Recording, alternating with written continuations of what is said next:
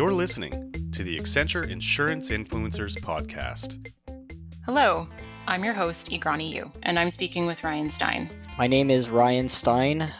I'm the Executive Director of Auto Insurance Policy and Innovation at Insurance Bureau of Canada. Hi, Ryan. Thanks for having me. In our last episode, you explained why Insurance Bureau of Canada recommends a single insurance policy covering both human drivers and automated vehicles. I wanted to switch tacks now to talk about the actual adoption of automated vehicles. I think that if you look at the statistics, automated vehicles are overwhelmingly safer than human drivers. And at the same time, as a human, I think that I feel, and maybe other people also feel really uncomfortable with this idea of a robot driving a vehicle. So to what extent do you think there will be challenges in automated vehicles actually being adopted? Or will we finally become rational and say, oh, this is much safer. I should definitely do this. And then, I don't know, play Candy Crush on my way to work. We did some survey and some people, generally, if you looked at the overall population, most people said they were not interested in driving an automated vehicle. But if you looked at people aged 18 to 34, most of them were. And overall, most people perceive these vehicles to be safer. You do hear of people being hesitant to use this technology. I think overall the potential for automated vehicles is huge, and they will eventually become the majority of new vehicle sales. I don't know how many tens of years that'll take, but no doubt automated vehicles are coming, and they're going to be on our roads. That's why it's so important to make sure that the auto insurance laws are updated so that insurance companies can offer the type of coverage that's appropriate for these vehicles. And we think that the single policy, will provide coverage regardless of whether the human or the technology caused the collision is the way to go, and is the most appropriate way of achieving what we think is an important public policy goal of auto insurance legislation and regulation, which is making sure that people who are injured get access to fair and quick compensation. I imagine that's particularly challenging in North America, where there's kind of a patchwork of provincial or state laws governing, auto insurance to begin with, and automated vehicles in particular. So to what extent is a national strategy important as far as legislation and regulation in this area? In this area for insurance, if you can get all the provinces to update their insurance laws at the same time, that would be fantastic. That would mean all Canadians, when they go and use or buy automated vehicles, will be able to get appropriate insurance. But insurance is, like you said, it's done at the provincial or state level. While it would be great if this could all happen at once at the national level, that's just not how insurance tends to work. It's usually, one province makes a change, sort of like what happened with the sharing economy. It was Ontario and Alberta that did it first. They updated their laws to accommodate ride sharing. It would have been great if every province did it at the same time, but that just didn't happen. And for automated vehicles, it could be the same thing. If a couple of provinces are ready to update their laws to reflect vehicle automation, they should move. And then when the others are ready, they can do the same. Right. And to what extent should insurers be playing a more proactive role? Should they be guiding this public policy and informing the regulation and having a seat at that table as these laws are made? I believe the insurance industry has been quite proactive.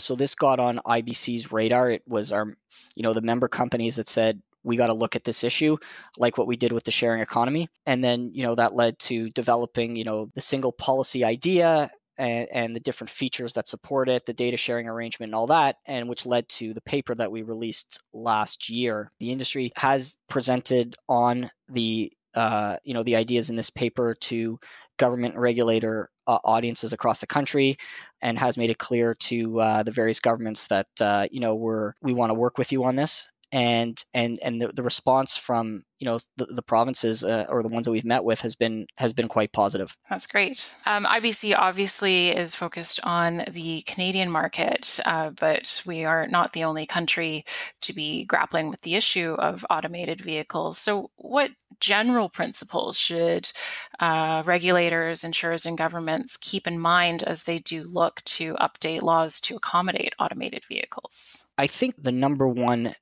and it's the one that we really focused on, is, auto insurance is regulated, and, what is the reason for regulating insurance? And, when it comes down to auto insurance policies or coverage, which is what we're talking about in this paper, It's really about making sure that people who are injured have access to quick and fair compensation. And so when we were working with our members and looking at how automated vehicles would work in the existing auto insurance legislation and regulation, we saw a risk of people not being able to get fair and quick compensation, of people being stuck in costly and protracted product liability litigation.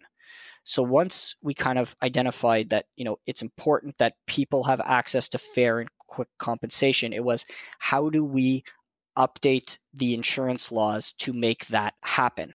Once you've decided that you want fair and quick compensation, you then have to look at, okay, what type of model will work in a situation where conventional vehicles and automated vehicles will be sharing the road, because you need the insurance solution to work for both.